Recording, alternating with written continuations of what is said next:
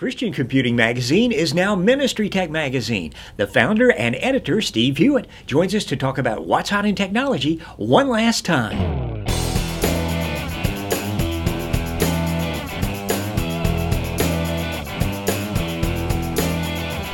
Steve Hewitt, the editor-in-chief of Christian Computing Magazine, joins us today. Steve, lots of changes going on at Shelby Systems, also changes going on at Christian Computing Magazine and your other magazines. Why don't you tell us a little bit about the new ownership? I started Christian Computing Magazine 26 years ago, and it's been an incredible journey. But it is time. I think I've taken the magazine as far as I could really go, so I started looking for somebody else that could take it further. And we began to talk with Outreach Media Group, and of course they own Outreach Magazine, they own Sermon Central and Church Leadership and Faith IT. They got about 20 brands, I think. And over the course of about 8 or 9 months, we did make the decision to sell both Christian Computing Magazine and the American Church Magazine to Outreach. I'm still with the magazines. Kevin Cross, who's been with me for 15 years, is still continue to be the managing editor. But they're able to take it a whole lot to the next level that we couldn't take it. So we're excited about the future. So in your What's Hot class this year, you talked about IoT. Can you explain what that is and why that's going to be a big thing in the future? IoT is sort of this year's buzzword, and it means Internet of Things. That's kind of a stupid phrase. I didn't make it up. But Internet of Things refers to the fact that there's not like a lot of gadgets that are coming out that's really to talk about, I need to buy this or I need to buy that, but everything is sort of getting connected to the internet, and it's human to human, but more computer to computer without our even knowledge. Like Hue light bulbs, which are like smart light bulbs that can turn on when you enter a room. Everything from our locks to garage doors to our smart cars, everything is just getting connected and interacting. So that's what Internet of Things is about. So Steve, back at the beginning of the year, you did a cover story at Christian Computing Magazine called Are You Ready for 2015? You Should Be. There it is right there. Can you explain to us what that article was about? Yeah, and I'm always a little concerned about talking about that article because I don't want to come across being too paranoid. But the fact of the matter is, when I look at technology in general, something is definitely on the increase and should be of concern. And that is that there were 5 times more hacks to systems and government systems, company systems. There were 5 times more in 2014 than there were in 2013. And that's supposed to go 5 times more, which would be 25 times more in 2015. About every major corporation's been hacked. And it's not hackers anymore like are trying to get into your computer and steal your ID. It's cyber warfare that's going on with North Korea, China, and of course just before this conference we had the news of a big huge hack. About every government computer has been hacked, with all our government officials, their employees, their security ratings. And the big thing about 2015 is we need to probably be back to getting ready, like maybe Y2K when I was telling you don't get ready. I think now churches should be prepared. It's not like nuclear war or a volcano. I think we really should be concerned about cyber warfare.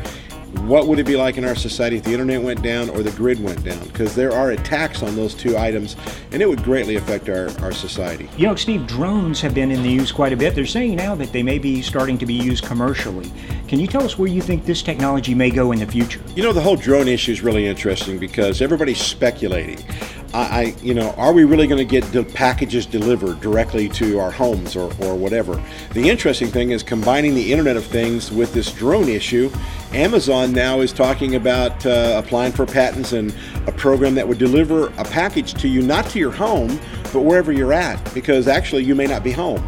And the fact of the matter is, the way the internet is now, our smartphones, everywhere we go is being tracked. So they would simply send a drone package to wherever you're at. You're at your sister's house, I don't know what they do if you're at church. You get a little text message, stand out in the parking lot, and a package would come down from the air. I'm not sure how it's going to work or if it's going to seem so strange, but it is a direction where people are trying to take us. Steve, we talked a little bit about driverless cars last year. Can you tell us how close we are to having those on the streets? I'm really happy driverless cars are coming because I'm 60 years old. My parents who are in their 90s, they can't drive anymore. I won't have that happen to me. And before it becomes an everyday part of all of our lives, it's going to happen gradually. And by gradually, I mean we're going to start having cars that will not run into the back of things. And that's just going to be like airbags, the standard equipment. Cars that'll warn you when you leave the lane, they'll warn you. Cars that'll have the ability to tell if you're starting to doze off. And eventually, we already got cars that parallel park. We already got cars that can do a lot of stuff.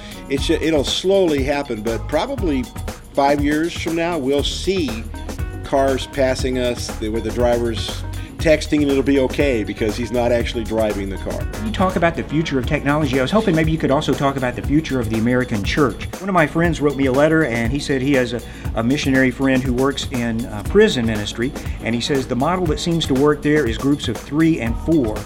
They can kind of be honest with each other in those size groups, but when they get in a larger group, they kind of clam up and try and fight the battle on their own, and then they usually fail. Is that kind of how you see the future of the American church as well? The ability to connect and communicate within a small group is the next vital issue for the church.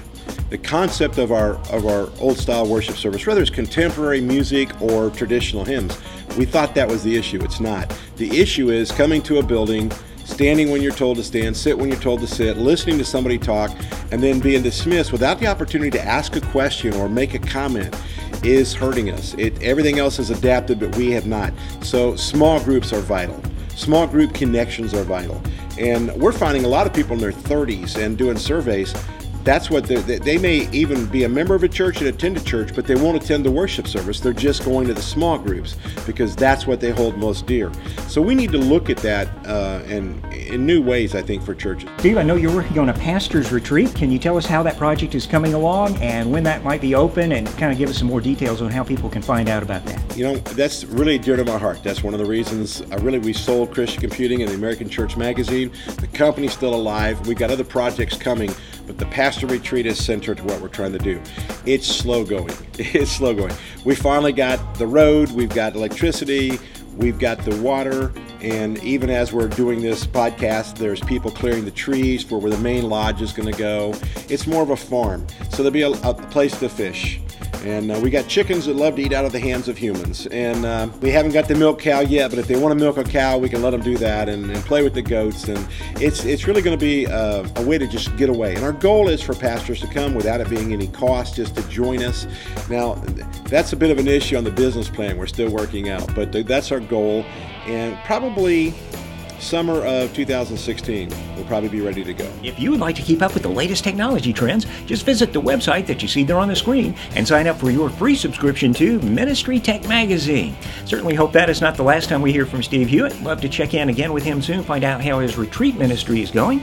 Until then, we wish Steve Hewitt much success in the future, and thanks for being a great guest on the podcast for many years.